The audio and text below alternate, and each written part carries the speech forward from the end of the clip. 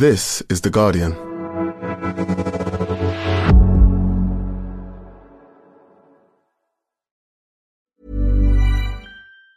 Fjällräven. Fjällräven. Fjällräven. Fjällräven. Egal wie du es sagst, Fjällräven ist die etwas andere Outdoor-Marke aus Schweden. Eine, die seit 1960 zeitlose Outdoor-Ausrüstung herstellt und dabei keinen Trends nachläuft oder irgendwelche Abkürzungen nimmt. Erfahre mehr und besuche uns auf fjällräven.de. Auf der Suche nach dem perfekten Match. Eigentlich brauche ich nur ein Shopsystem, um meine Produkte online zu verkaufen. Mit Shopify kannst du einen Online-Shop erstellen und gestalten. Und hast die volle Kontrolle über dein Geschäft. Ja, den perfekten Match gibt es. Teste Shopify kostenlos auf shopify.de/radio. Bereits Zehntausende deutsche Unternehmen haben sich dafür entschieden. Gemacht für Deutschland. Powered by Shopify.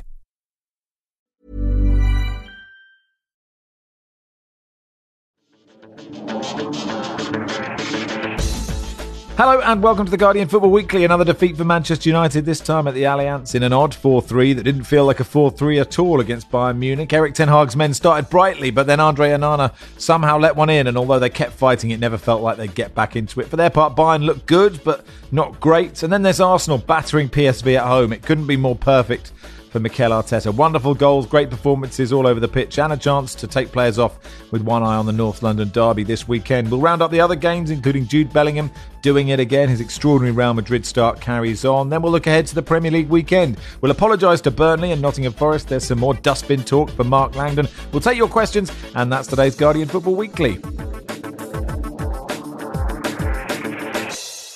On the panel today, Barry Glendenning, welcome.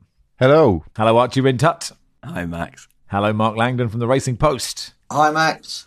Right, let's start in Group A. Bayern Munich 4, Manchester United 3. Andy says, how can a team get hammered 4-3? Archie, you were there. I don't know if that's fair to say that Manchester United got hammered, but once Bayern took the lead, it never looked anything but a Bayern win, and yet I couldn't work out if it was a good game, if anyone was good. I couldn't really work out what to make of any of it. Yeah, same. And I've had 8 hours to sleep on that as well. And even directly after the game, when I was chatting to you on the telly, I was still a little bit dumbstruck by what had happened. Because, sure, after that mistake by Andre Onana, all the air in Manchester United just seemed to go out of them. And with that, the fight. And then they had that little comeback at the start of the second half. But once again, Bayern just scored so quickly after it. And I think that's the thing, is if you'd kept playing that game, it just felt that every time that United scored, well, Bayern would just go and turn on the gas again and pull away from them.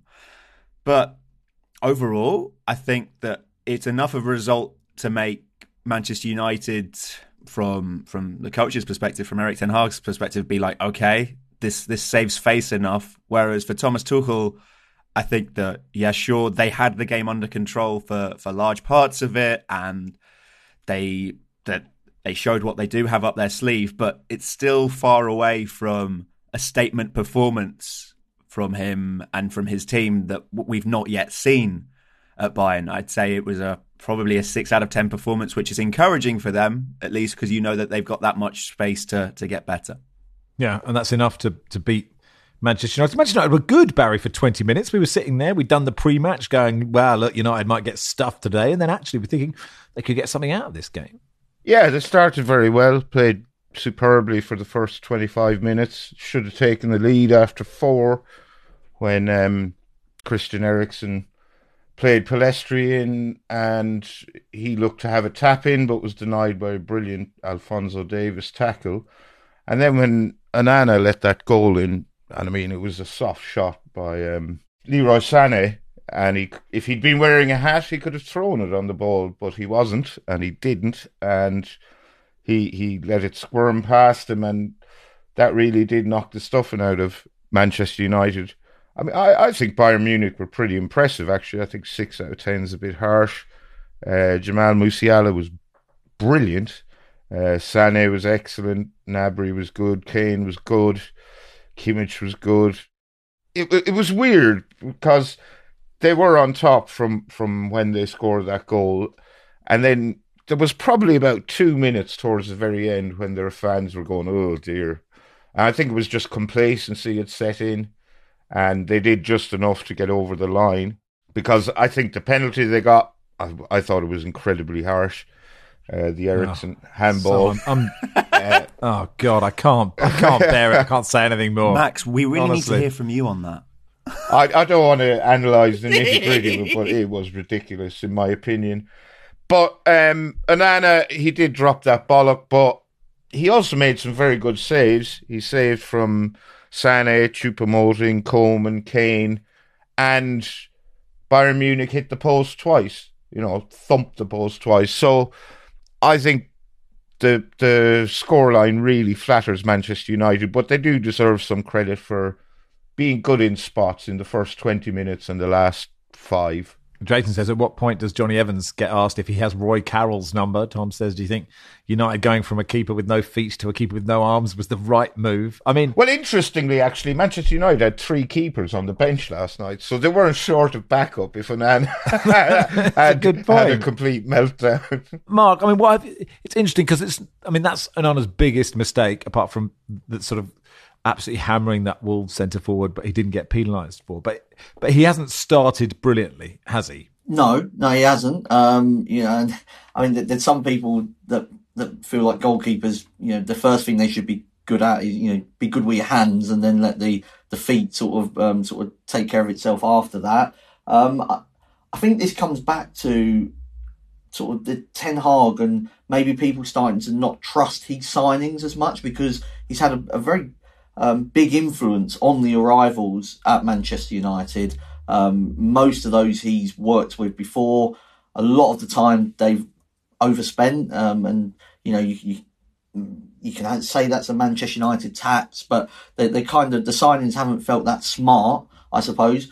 On the Onana in isolation, though, I mean, I just think it was a mistake from a goalkeeper that is still one of the best around. He showed that last season. I think they're really interesting what the opposition have started to do with Onana. They know he's so good with his feet, and they've just stopped pressing him. Bayern weren't putting him under any pressure. If you watch the game against Arsenal, they did exactly the same against Onana as well, and just let him have the ball. Because he's so good at passing through you, you're kind of negating one of his biggest strengths by just saying, well, have it in the penalty box. What are you going to do? And so... they spent a lot of money on the goalkeeper to pass it out and to start their attacks, but opposition teams don't seem to be falling for that. But I mean, apart from the error, he then made a couple of okay sort of smart saves. I mean, if Arteta was the manager, he might well have substituted him, given what he was saying about sort of swapping his goalkeepers at times. But I think he'll come good. But it's just a general distrust of maybe Ten Hag's sort of transfer strategy. Well, I mean, you can argue that's what you're getting with Onana. He makes mistakes, and that's part of the package. But I suppose you hope that his qualities will outweigh the occasional rick. The worry is that an awful lot of big name players go to Manchester United and regress. And is that going to happen to him? We shall see. But they spend a lot of money on high-profile players who go to the club and don't kick on or don't live up to the expectations of the price tag. One of their best players last night was a Tottenham loanee that sort of would be about third or fourth choice in the sort of Spurs left-back rank. So it's quite weird how the club seems to just swallow up talent just consistently. He's about the first player, Reguilon, that is. He's the first player I've seen be able to keep up with Leroy Sané at a sprint. And Sané kind of just looking around being like, oh, you're still here, are you? It was mad. But yeah, I just...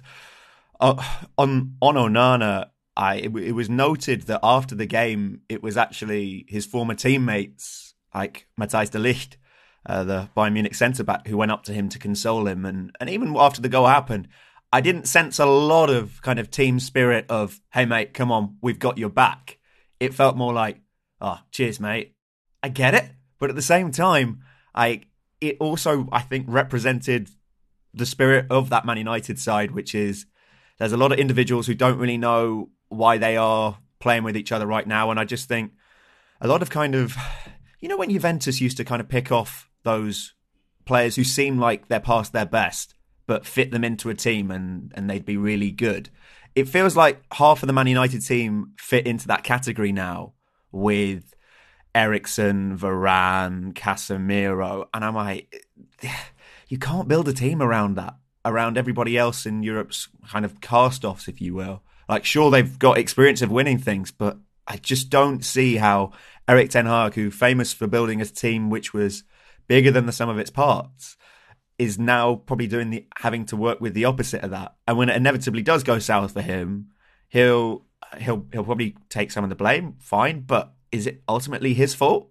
That's a good question. Charlie says, is there a case for Man United actually being hugely unlucky so far this season? The starting 11's worth of injured, unavailable players, extremely tight decisions not going their way at pivotal times in the last 3 games that could have changed each result. I guess the flip side of that, Mark, is they were lucky to beat Wolves and they were 2-0 down to Nottingham Forest and they could actually have lost every game this season. Wolves should have had a penalty on another day. Manchester United don't get that penalty against Nottingham Forest. I felt like it was, but if you're starting to argue about sort of fine decisions, then that's one of those that could have gone the other way. Against Arsenal, they didn't play that well. It could have been a smash and grab, but it was offside. I know Ten Hag still doesn't believe the lines, but I don't think you can start sort of going too much that way. Last season their goal difference was poor in comparison to all of the other sort of top teams, and I think I remember saying on the sort of the season preview that we did that it doesn't take much for those kind of fine margins to go the other way. When you've got a goal difference that's only sort of plus, I think it was 18 over a whole season, and now maybe it's just United are getting one or two of those that are not quite falling for them. But in this game, to me it just felt like Bayern could have won it whenever they wanted to. Really, once they got in front, it was when United sort of came back at them, they would just step it up again, and probably just complacency from Bayern allowed Manchester United to put what looks a sort of semi-respectable score on it. But this is still Manchester United. I don't think they should be going to Bayern Munich feeling like they're massive underdogs. And, that goes to just show that, things have been wrong for a long time, and we seem to go over it every week. But, United should be able to go to the Allianz and be on a level footing with Bayern Munich, given the money that they've got and sort of all the resources and what they've spent over the last decade or so. Just quickly on your turn of phrase, Mark, I liked it last night when you said, hate the rule, not the ref, regarding the penalty. And equally, saying don't believe the lines. I think that it feels like football's own conspiracy theorists can get together on I don't believe those lines, man. As if people are going to be drawing up their own lines off the TV cameras. I can kind of see it happening. That's the sad absolutely. thing. Yeah, of course. What you need to watch football, you need a pint or a cup of tea and a ruler, and then you're allowed. Then you can sit down and watch a Helix 30 centimetre, and you're absolutely fine. Sorry, Archie, I stopped you mid-flow.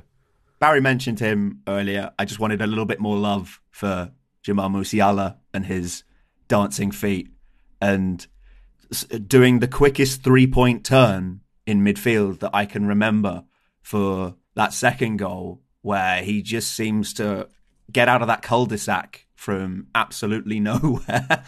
And it's also just good to see him performing again, because he had a difficult period after the World Cup where you could see his confidence was visibly knocked. Came into his own towards the end of last season again as well. But when he's in full flow and he's dancing, oh, hot damn, he is such a good player to watch. Oh, hot damn, that's exactly how I was going to phrase it as well. Just a question, Archie, on Harry Kane. In that sort of bit of the second half where nothing was happening, it did look like he was just having a great time, dropping deep, playing in Gnabry or Musiala or Sane. It's just him going, well, I've got some really wonderful players around me to just be good at what I am good at. It feels like, Max, that there was a bit you didn't say there about his time at Spurs. Well, he obviously had good players around him, Yeah. and he had some great players around him. But that is such a perfect 3 for him, I think. Yeah. No, I just couldn't tell if you were leaving something in the air being like, yeah, I wish he'd had that in North London. But anyway. No. No, okay, good. Oh. Look, I think he's still adapting. He's not quite fully integrated because there are still runs that he's making where his teammates are actually trying to push him further on into the box. But given the likes of the players around him, going forward, Bayern have less problems. I still didn't think actually they were as good as they can be. That's what my 6 out of 10 went off, is because I've seen how relentless Bayern Munich teams can be with their opponents. And this team still hasn't quite clicked on that front, even going forward. Kane is doing what he has to do so far. I still think he said himself that he can get better, and I can see why. But yeah, I think he's doing what he has to do so far. And you know what? Even if that is sticking away a penalty, God, that penalty was so good last night. Just to drill it with that accuracy, the goalkeeper telegraphs where he wants to go, but still he has no chance because of how well he hits it. Albeit, Max, every time I see Harry Kane score a penalty now, I get really pissed off because I'm like, oh, yes, mate, I know what you're going to say. Do you fancy doing that against France for the second one? Yeah. Anyway, we've just got to let it go, all of us. Barry, you don't need to let it go, clearly. Also in this group, He's smiling too much. Galatasaray 2, Copenhagen 2. Copenhagen with 2-0 up, and there's 2 late goals for Galatasaray. Brilliant end to this game. Tete's goal, the equaliser, was brilliant. Wilfried Zaha getting the assist. And actually, Mark, Galatasaray deserved something from this game. And it's quite interesting. They've invested a lot. I wonder if they could push Man United in second spot in this group. I think on paper, there's some very interesting players, many of which kind of you would seem sort of rocking around other European elite leagues previously. Lucas Torreira was in midfield once of Arsenal for that game last night. Ziyech and Mertens playing off Icardi as well. So there are definitely players there of previously have shown some good stuff around Europe. Zaha, Tete, Sergio Oliveira, Tanguy Ndombele, they all came on as well. So it's a really kind of an odd bunch, I think, thrown together. There's a lot of players wanting to play in similar-ish positions. So interesting to see how that one develops. But you're right to say that Galatasaray deserved a point.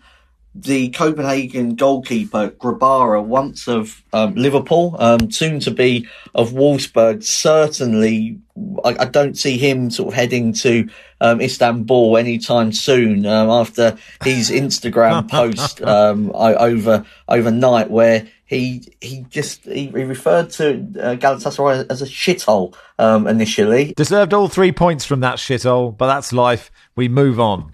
He changed his diplomatic post. he then referred to it as a shit game in an edited post. But the Galatasaray fans are well known for taking that kind of thing well. So you can imagine the type of abuse that has been coming his way on social media in sort of overnight and this morning. Just looking at that Galatasaray lineup and the bench, it's a real Expendables feel about it, isn't it? Yeah. I mean, if ever a squad could down tools, when at some point, if it doesn't go right, you think that could be it. But you never know. One last job. They could just do, there's a lot of plastic surgery done. Do they fly to games on that Expendables plane? It's sort of open. There's sort of they just roll out the back in a big tank. Be fun. Anyway, that'll do for part 1. Part 2 will begin at the Emirates.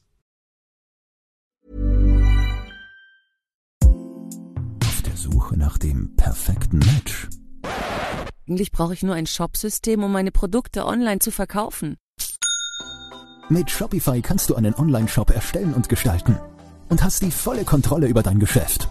Ja, den perfekten Match gibt es. Teste Shopify kostenlos auf shopify.de/radio. Bereits Zehntausende deutsche Unternehmen haben sich dafür entschieden. Gemacht für Deutschland. Powered by Shopify.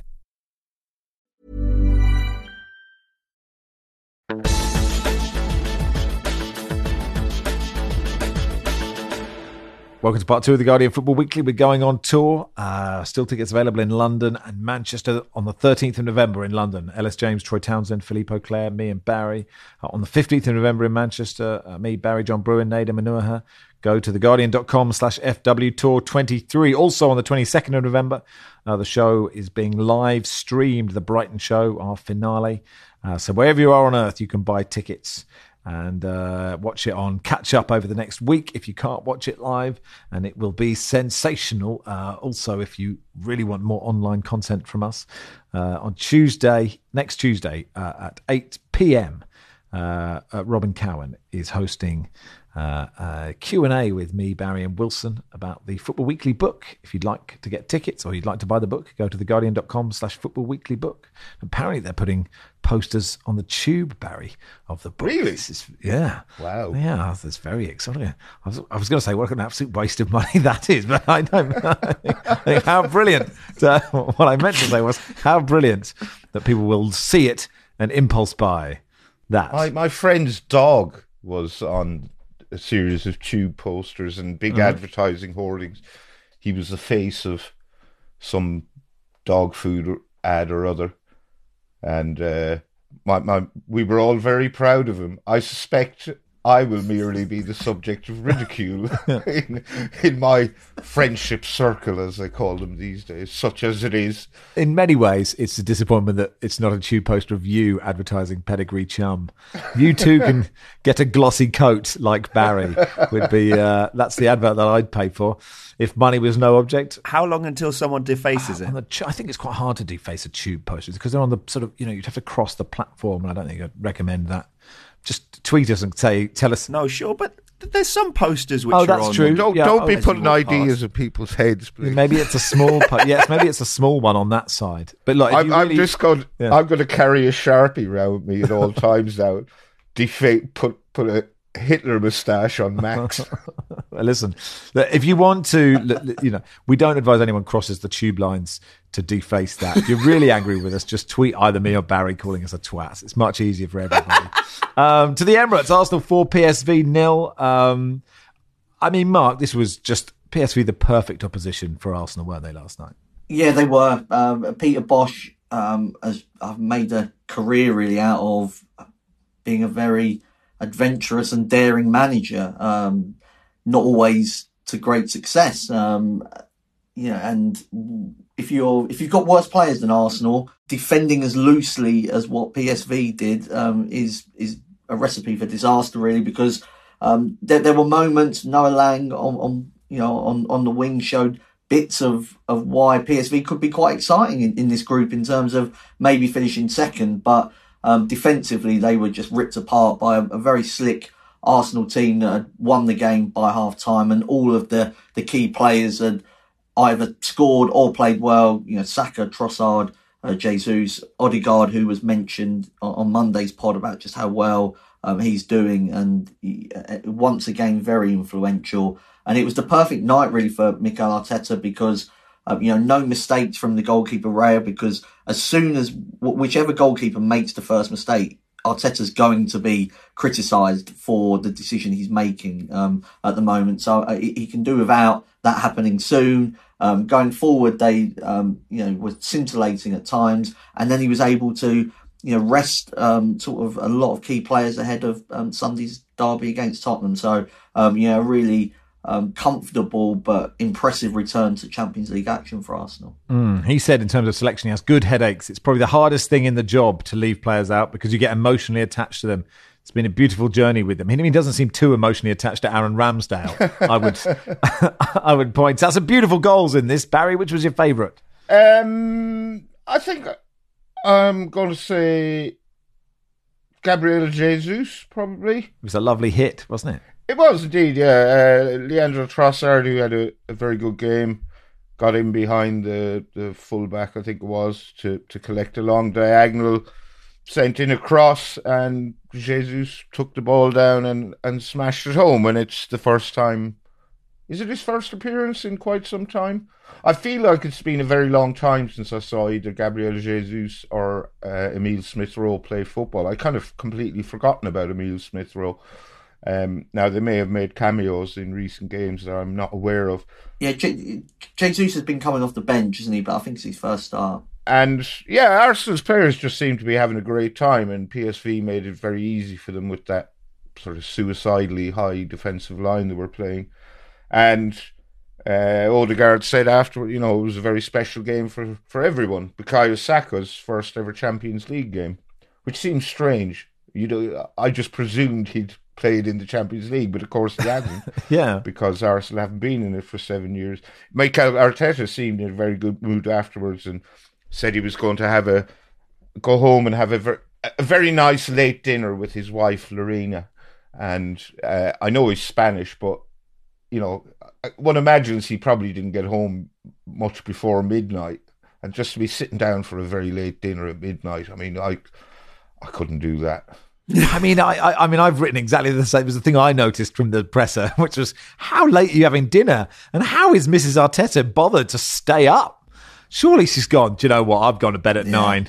Sort yourself out, mate. Or just eat some of the... Leave something in the oven. I've left a plate in the fridge. Question then. And excluding night out kebabs, what's the latest you've had dinner? Whatever, or what is latest acceptable dinner.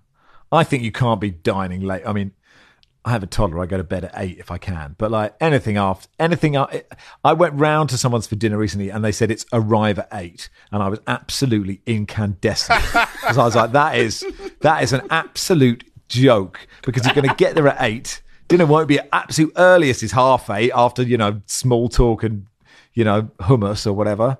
Furious. I think 7:30 on the dot. I'm happy. As a latest. Yeah, well, our one-time occasional producer, Melissa from Norwich, she has her, she calls it tea, and she has it like at 5 o'clock, which is far too early. That is also too early. I'm saying around 7, 7:30 is perfect. Yeah, I think so, Mark.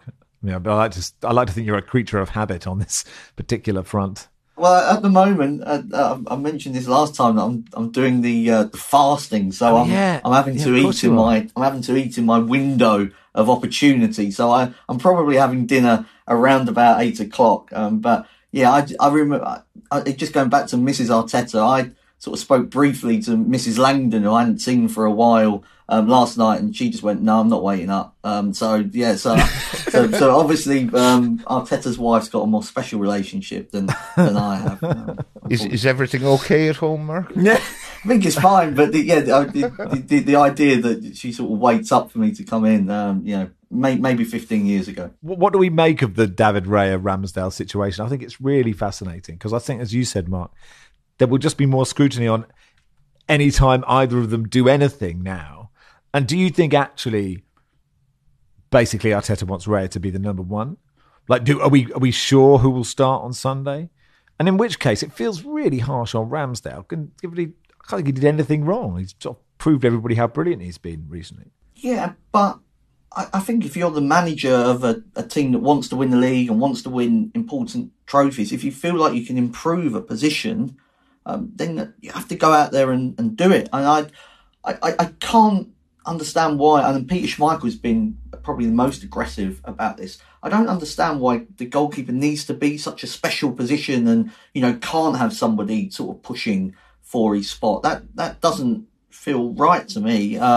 Obviously, at some stage, it could become difficult because, both of them will feel like they want to be number one. And, Ramsdale was only a couple of weeks ago, people were suggesting, having started against Scotland, that maybe, he could push Pickford in terms of the England goalkeeper. But, I think that David Raya is the better goalkeeper from what I've seen of him at Brentford and what I've seen of Ramsdale at Arsenal. And Ramsdale kind of very quickly has he rose up the ranks quickly, didn't he, at Arsenal? Maybe wasn't expected to take that number one spot quite as quickly as he did. But, if you feel like you can get a better sort of right back than Ben White, he would go and do it. If he thinks he can get a better central midfielder than Thomas Partey, he did that with Declan Rice. So I don't see why you wouldn't do it, even if it is harsh. And, it's up to Ramsdale to either, prove himself that he is better than Raya, or maybe he'll have to leave. But yeah, I don't see the kind of outrage in signing Raya and then playing him. just a word on PSV. Barry, you said that they set up suicidally. I would like to defend them for that, because we need more characters like Peter Bosz in the game. I remember when he was at Bayer Leverkusen, and I interviewed him quite a bit, and I asked him, because at defending his own corner, they had 3 players up on the halfway line. And I was like, why are you doing that, Peter? And he was like, to give them something to think about. I was like, oh, I like this. I really like this. So look, and you look at their last 3 games before this, 1 4-0, 1 4-0, 1 5-1. It's, perfect. I like that it's kind of like, we're going to go all out, and if it doesn't work out, so be it. So, yeah, probably not great for the heart rates of PSV fans. But for everybody else, I know that he likes to, if he wins a game, he likes to light a cigar after it.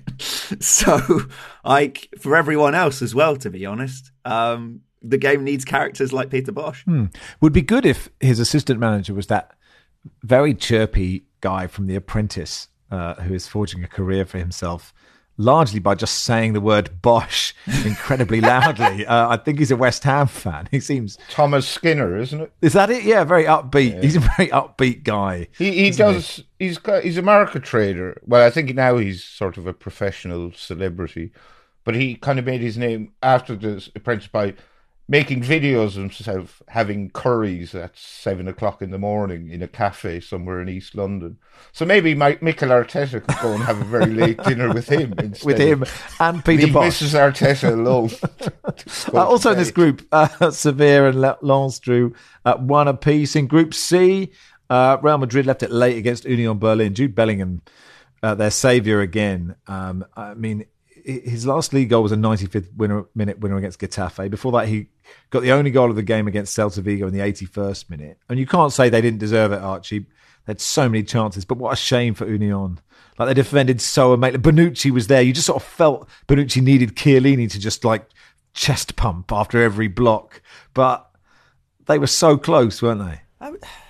Just on Bonucci and Chiellini, was discussing with journalist Richard Jolly yesterday about potential statues of what that would look like for Chiellini and Bonucci, and we thought that actually with Chiellini it would be great if it was the moment when he pulled Bukayo Saka's shirt, because all the poses that you see these kind of great players in, like Henry, but for a defender I think it should be some piece of skullduggery, and for Bonucci that's what I'd imagine to get back on track. Even the fact Leonardo Bonucci was playing for Union Berlin at the Bernabeu. I can't, my brain is still, I can't get my head around this. And they nearly, and if they'd got a result, this was always going to be their plan.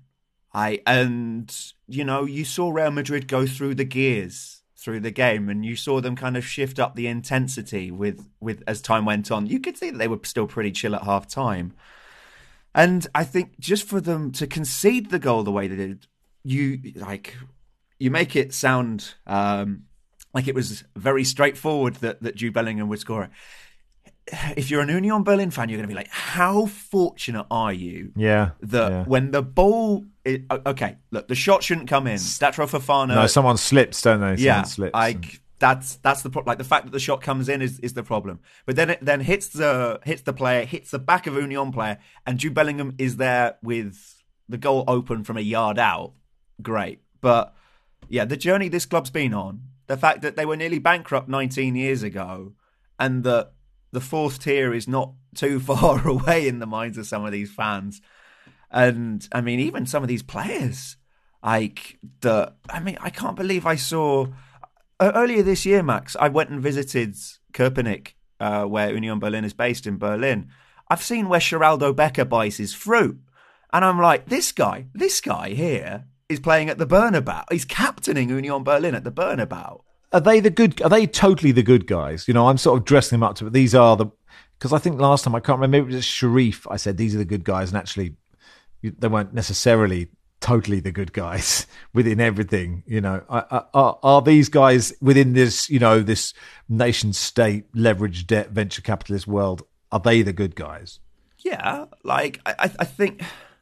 Look, I always hear there's a bit of envy from other fans in Germany about how they're always described as being this cult club and whatnot, and also like politically, sometimes some of their fans are accused of and this is a corner of their fans are described as being extreme, but I would say that for the vast majority and what this club represents, like amongst everything else, they are good. They are very much the good guys, like and what they try to do, and actually trying to stand for something. Whether it's all the fans will never boo their players, and always getting behind their team for 90 minutes. I know that doesn't really compare to what I'm talking about on the political level, but for the most, I think that they are positive for the game, and the fact that they're in the Champions League is amazing. Yeah. No, well, not all sort of, it all feeds into each other, doesn't it? If you have that sort of positive mindset. Also in this group, Napoli won 2-1 at Braga. Braga thought they'd got a late equaliser, but lost it with an own goal. I mean, Napoli aren't the Napoli of last year, Mark, are they? Osimhen is still there. Kvaratskhelia, not the Kvaratskhelia we saw last year. No, it's quite depressing, really, to see Napoli just not be able to carry on what Spalletti had built there. They had less possession than Braga, which is strange for a team like Napoli that just dominated the ball last season and would take the game to everybody, and just dazzled us at least for most part of the season. So they won the game, but this is not the same Napoli. It'd be a shame, really, if this one actually was more successful in terms of going further in the Champions League. But the magic feels like it's gone from them. They have still got Osimhen, who was unfortunate not to at least score in this game. But I'm not as excited when I see sort of Napoli on TV as what I was previously. Osimhen had 9 shots in this game. Yeah, and Napoli only had 18, so he had half of them.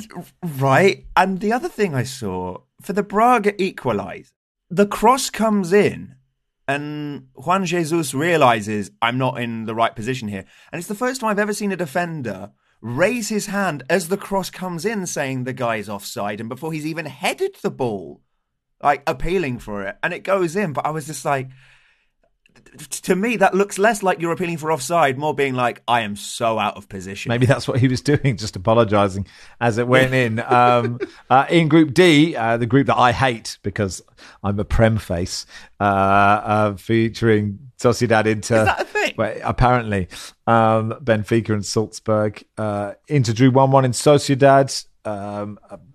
Sort of shocking defending from Bastoni at the start.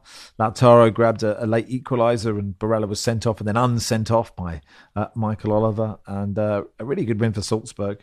Not expected. Very, very funny handball in this one. I don't know if Barry, if you want to take the lead on it. Really enjoyable. One of the Salzburg players took a shot, which I think it was deflected off either the defender or the goalkeeper who charged off his line, and it looped up into the air and was sort of spiralling down and going to go into the goal. And Antonio Silva just sort of stuck his hand out to stop it. No, I don't think it was going in. I think that's the point of it. I think it was going. No. It hit the bar. No, it hit the bar and then came down and bar. It would have been tapped in by Canate, I think. So I'm pretty sure it was going in. No, Mark. We need a VAR check because Archie is signalling. Yeah, I'm going to. Mark hasn't spoken, so presumably he's the one in Stockley Park. What did you think? It wasn't going in. It definitely wasn't going in. I'm not having it. It hit the bar and it was bouncing out. Stockley Mark, as producer Joel writes. Stockley there you go with the decision. Anyway, it was very funny, and look, it was the one handball that's happened that I'm happy that it was. I'm totally okay with that being a penalty compared to the other one. So anyway, that'll do for yes, Archie. One final thing: can you think of any other coaches in Salzburg's Gerhard Struber, who have gone from the Championship to Champions League within the space of 2 years. Because he started the season at Barnsley, I think, 2 years ago. I just think it's a mad journey to be on, that you're then on that stage. Yeah, Scott Parker. True. Oh, God. To Club Bruges. Yeah, true. That's also producer Joel. I don't want to claim credit for being that quick. And probably half of the Watford managers. So I'm almost certainly. Right, that'll do for part 2. We'll look ahead to the games in the Premier League this weekend in part 3. Auf der Suche nach dem perfekten Match. Eigentlich brauche ich nur ein Shopsystem, um meine Produkte online zu verkaufen. Mit Shopify kannst du einen Online-Shop erstellen und gestalten. Und hast die volle Kontrolle über dein Geschäft. Ja, den perfekten Match gibt es. Teste Shopify kostenlos auf shopify.de/radio. Bereits Zehntausende deutsche Unternehmen haben sich dafür entschieden. Gemacht für Deutschland. Powered by Shopify. Wir präsentieren die neue Word-Uhr, Teil der Diesel Metamorph-Kollektion. Konzipiert mit Virtual Reality Technologie, um ein einzigartig organisches und futuristisches Erscheinungsbild zu schaffen. Mit einem Armbanddesign inspiriert von Reptilienwirbeln, einschließlich eines Gehäuses aus silberfarbenem Edelstahl. Zusätzlich können Sie exklusive NFTs für Ihre Sammlung freischalten, die Ihnen den Zugang zu einer virtuellen Welt ermöglichen. Besuchen Sie de.diesel.com, um die Metamorph-Kollektion zu entdecken.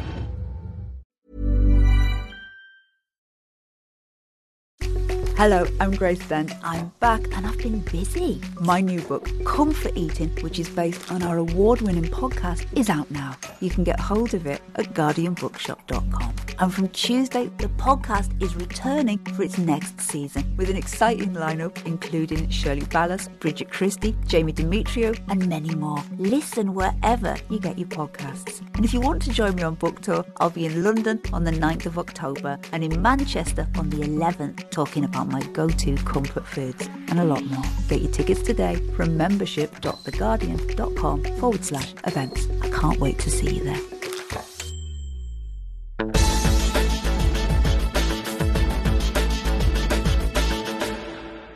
Welcome to part 3 of the Guardian Football Weekly. Nicholas writes, I don't know how anyone can call you a Prem face, Max, having persevered despite being relegated last season. I thought at least Burnley's promotion would result in more claret chat on the pod. It hasn't. You're a champ face, if anything. Champions League face, not Championship. Yeah, we completely omitted Monday Night Football on yesterday's pod. I do apologise. It was a 1-1 draw between Nottingham Forest and Burnley, including an excellent Callum Hudson-Odoi equaliser. But, you know, games come thick and fast. They slip through our mind sometimes. But I take my share of responsibility, as will Barry, as will producer John. No, I've taken no responsibility whatsoever. Didn't watch it, had no interest. Monday seems such a long time ago. I do remember once, years ago, when the main game on a weekend was Spurs-Manchester United. And between, 5 of us, we somehow managed to completely forget about it. And there were some incredibly vociferous complaints, which is fine. You know, we shouldn't have forgotten about it. But we were being accused of all sorts of weird agendas, when the truth of the matter was, we just forgot. Just incompetent. Yeah. Right, so North London derby. Mark, are you confident going into this one? I mean, Arsenal were worryingly good last night, I would say, from a Spurs point of view. Yeah. I mean, as a Spurs fan, no, I'm not confident. Postecoglou's about 6 games into sort of his process, and it's been a very good start. But this is by far the hardest game. I mean, if you actually sort of wanted to be harsh and go through the list, you know, Sheffield United, Burnley, Bournemouth. I mean, Tottenham should be beating those teams, really. Manchester United have made a really horrible sort of start. They were knocked out of the EFL Cup by Fulham. Oh no, Ange's shite! I can't believe it. It's devastating. And they drew at Brentford. No, I'm just trying to sort of calm the kind of enthusiasm, just in terms of the results. I think what he's done with the culture and the way that he's kind of brought people together, has sort of been the most exciting part of it for me as a Tottenham fan. And being in the stadium against Sheffield United, it felt so different. You know, you're going like Conte and Mourinho and Nuno. Thankfully those times are gone, and it felt like the early kind of Pochettino era when you did feel like you were on a positive journey. But this is a much different game to playing Sheffield United at home. I mean, Arsenal might not have hit absolute top gear so far this season, but they're so dangerous in the final third. And if Tottenham do attack, and I expect them to, maybe they will create opportunities. But is the defence going to be able to stand up to, dealing one-on-one against Jesus? And, Odegaard will get space, and Saka has caused Tottenham so many problems in recent years. So I'm really looking forward to the doggy battle against Saka, because I think Udogie has sort of quietly been one of the best players really in the Premier League this season. So strong defensively and going forward, but again, hasn't played against somebody like Saka yet. So I think as a Spurs fan, it's actually exciting to see where you are. You'll get a view of more of where you are. I do expect Arsenal to win the game, just because they're further ahead in terms of what Arteta's trying to do and what Postecoglou's trying to do. But it should be a game full of goals. I'm looking forward to it. Just as I'm not a neutral, but I'm looking forward to the game. Yeah, it should be very open. But Spurs goal, PSV, and Postecoglu. It's not what we want, is it? With this with this Arsenal side. But yeah, should be fascinating. Burnley, Manchester United.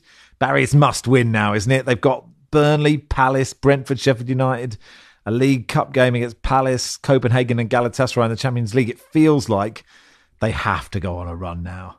Yeah, I mean, obviously, anyone who has no affiliation to Manchester United will want them to lose. And Burnley need the points. Burnley are at home. I wouldn't bet on Manchester United with any confidence to win any football match at the moment. And I think Burnley will get their act together under company, but they have been defensively shambolic. So, yeah, this may be the pick-me-up United need. But again, I would have no faith in them at the moment. Do you remember when Burnley played United? I think it was pretty early in the season. When Robbie Blake. Ferguson was there. Robbie Blake, that was it. That was it. I don't know. I just, thinking about this game, I have visions of kind of the rain pouring down and the camera cutting to Erik ten Hag 3 minutes from time in a very long overcoat and just looking very stern as Burnley kind of ebb the time away. And he says it's a game of fine margins. I don't know. We were unlucky today. Yeah, it could happen. Chelsea Villa, with your Fulham hat on, how are you viewing Chelsea this season, Archie? You can't just smile on a podcast. Oh, what a beautiful morning! Look, I would say I've had to report on Chelsea professionally and have managed to keep it together. But as a fan, of course I'm loving it. It's fantastic. This is everything that we've ever wanted. And I mean that because, look, of course you grew up with Chelsea fans around you, and the amount of stick I've taken from my cousins over the years. It's just it feels like karma. It really does. And just the way I saw, and actually, sorry, okay. No, I saw that they're apparently, it was a tweet from, I think, the Telegraph, saying that they're getting a £400 million cash injection, and then someone commented above it, "Good news for Brighton." Yeah, that's totally right. And look, Villa are good. Like Villa, Mark, are really good on the break, really quick going forward. I think this is a really difficult game for Chelsea. Yeah, it is absolutely, and. I don't think that Chelsea have been quite as bad as what the results have suggested so far. Talking about fine margins earlier on with Manchester United.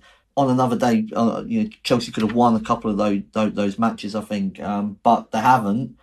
Aston Villa, interesting team because the two tough away games haven't. They were thrashed at Newcastle and then didn't show up against Liverpool. Liverpool had a couple of weaknesses in their team at the time. It wasn't full strength and just didn't play well at all. So this will be, I suppose, a test for Unai Emery and whether they are able to go. For all that Chelsea are struggling, it's still a difficult away game. So they've been very good at home, Aston Villa. Can they now do it on the road? West Ham go to Anfield. they've obviously played this way, the way they're going to play. They've done it at Brighton and won, did it at City, at home to City and lost. But you can pretty much foresee exactly how this game will pan out. And you imagine Liverpool will win, but you've got to give West Ham a shot here. Yeah, I'd give them a shot, but not much of one. We know how they will set up. Look, West Ham. Sorry, I'm talking gibberish. I would give them a shot, yes, but Liverpool have started the season so well. I think they'd be too good for them at Anfield.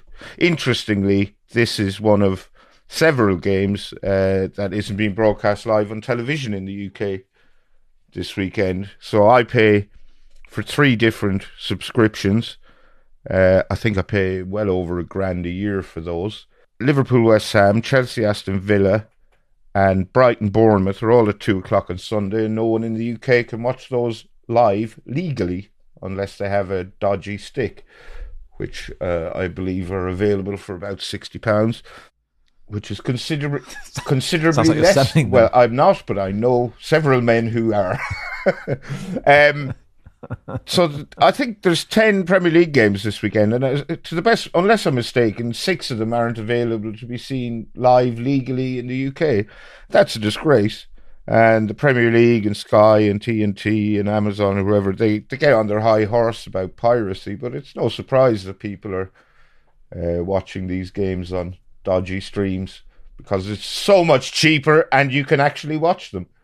And you get lots of other services as well, because you can basically watch every television station that is available on the planet. Barry knows a lot about these. For somebody that hasn't got one, he knows a lot about these. I can assure you, Mark, if I didn't have to have the subscription channels for work, I would have one, and I would sack them all off, as many of my friends have done. I suspect people listening to this and thinking about the debate would say there's a difference between games that are on 3 p.m. on a Saturday afternoon and all the other ones because of the blackout. And yeah, fine, grand. Well, even if we exclude the blackout, Liverpool, West Ham, Chelsea, Villa, Brighton, Bournemouth, no one can watch them live.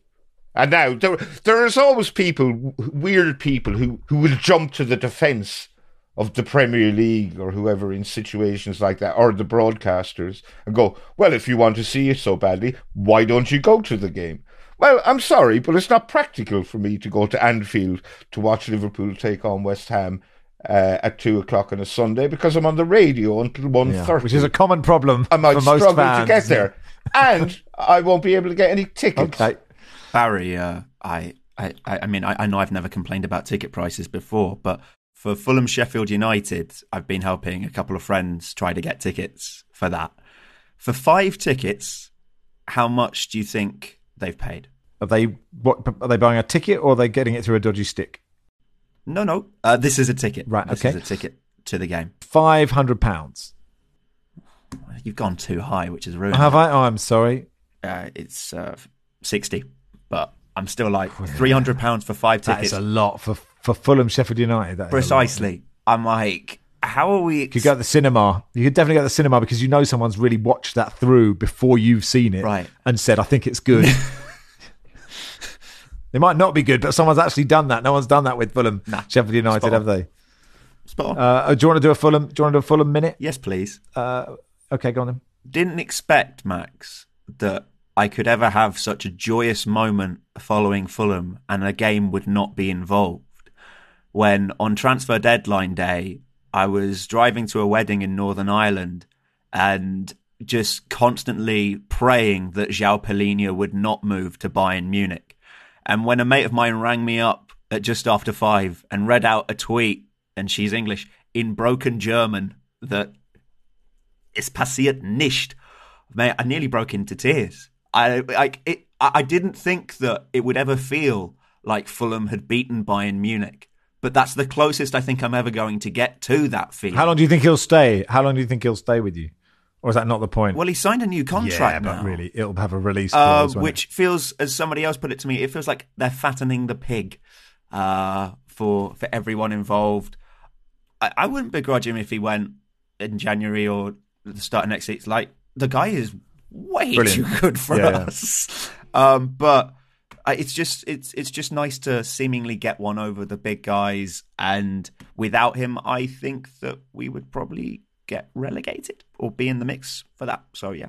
Neil Warnock's last game with Huddersfield was a 2-2 draw at home to Stoke. At one point, the Stoke fans singing Neil Warnock, what a wanker, and he applauded and cheered and conducted them. He knows his role in all of this, doesn't he? I think he said he's not retiring, so he'll tip up somewhere in the Championship, presumably in February or March. Ben says, can I ask Troy Townsend if this is on target? And accompanying was a clip of Hull City's Adama Traore, not that one, hitting the post for an open goal in the 88th minute for Hull in a goalless draw with Leeds. Are you sure it wasn't that one? I'm pretty sure. Sounds like him. It really does. Anyway, it's a good question. Big win for Leicester at Norwich, takes them up to second. Sunderland are fourth, Barry, after beating Blackburn 3-1. Sunderland are brilliant. They're just so good to watch. Such a young team, average age of about 12, and Tony Mowbray is a god. I love him, and he will be delighted with that win over Blackburn at Ewood Park, because he felt very aggrieved when he left there. Paul says, on the back of your conversation in regards to Luton fans getting to the point of the season where they would like it if they ended up with 0 points, I would like to give you the view of a Derby fan of nearly 50 years. I've seen a lot of lows as Derby fan, but I can honestly say I would rather sandblast my scrotum than go through the hell of that 11-point season again. I live in hope every season that we will lose that record, and although I don't think anyone will ever beat it, I do feel Luton could get pretty close this year. Keep up the good work. Interesting, another Derby fan got in touch to say I would be annoyed if Luton took that. I have written a column about this. I'm ready to get absolute pelters from Luton Town fans, and probably deservedly so. But it was fun to write L in capital L 38 times to see what it looked like. I hope they stay up. I'd like to say that for the record everywhere I possibly can. Martin says, how many bins have you got? I presume this is for Mark Langdon. It's a government-based question. But how many bins do you have, Mark? It's manageable. We're not at the 7. We're at 3, and then that's 4 because you got grass. Really? You got rubbish? Yeah. We might have 5 actually. So you have the black bags. Yeah, so you got the black bags, you got the pink bags, which is the recycling. We've got the food bin, so that's 3. You got your grass bags, that's 4, and then we've got the glass, which is in more like a tray type thing. So yeah, we're up to 5. Wow, okay. So, but the 7, I mean, obviously, given your expertise on this, bring it on, Sunak. If you want to, bring it on.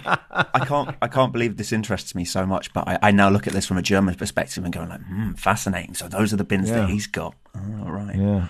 How many bins do you get in Cologne, Archie? Well, so it's like my flat building. We've got the black bins. Sure, you get your cardboard. And then kind of plastic is in the yellow bin, and then round the corner there's different colours of glass bin. Right. That's pretty good. But about in Brixton, Barry? We've got the bog standard rubbish bin, and then the green recycling bin, and then the little food bins, which I don't like having in the house because I feel they attract vermin. It's possible. Well, we put we have the rubbish bin, which is a very dark green, and then recycling, which is dark green with a yellow lid, and then garden and food waste goes into the same bin, which is dark green with a green lid. But the one thing that's very exciting about rubbish collection in Australia is a bin man or bin person doesn't take the bin and attach it to the back of the bin. Back of the lorry, sorry. The driver's got kind of like a big, those arcade machines where you put 10p in, it tries and it goes down and it picks up a toy and then it never goes through. He's basically got this big pincers that come next to the bin and pick it up, and then the pincers throw the rubbish into the bin and gives it a shake and it puts it back down.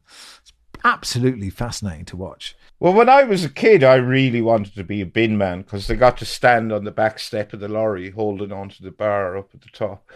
And sometimes these days, I still want to be a bin man. Maybe it's not too late for you, Barry. No, I'm not fit enough to be a bin man. Perhaps we should have voted that section to Nottingham Forest Burnley, but there we go. We didn't. Anyway, that'll do for today, clearly. Thank you, Mark. Thank you, Max. Thank you, Archie. Cheers, Max. Thank you, Barry. You're welcome. Football Weekly is produced by Joel Grove. Our executive producer is Max Sanderson.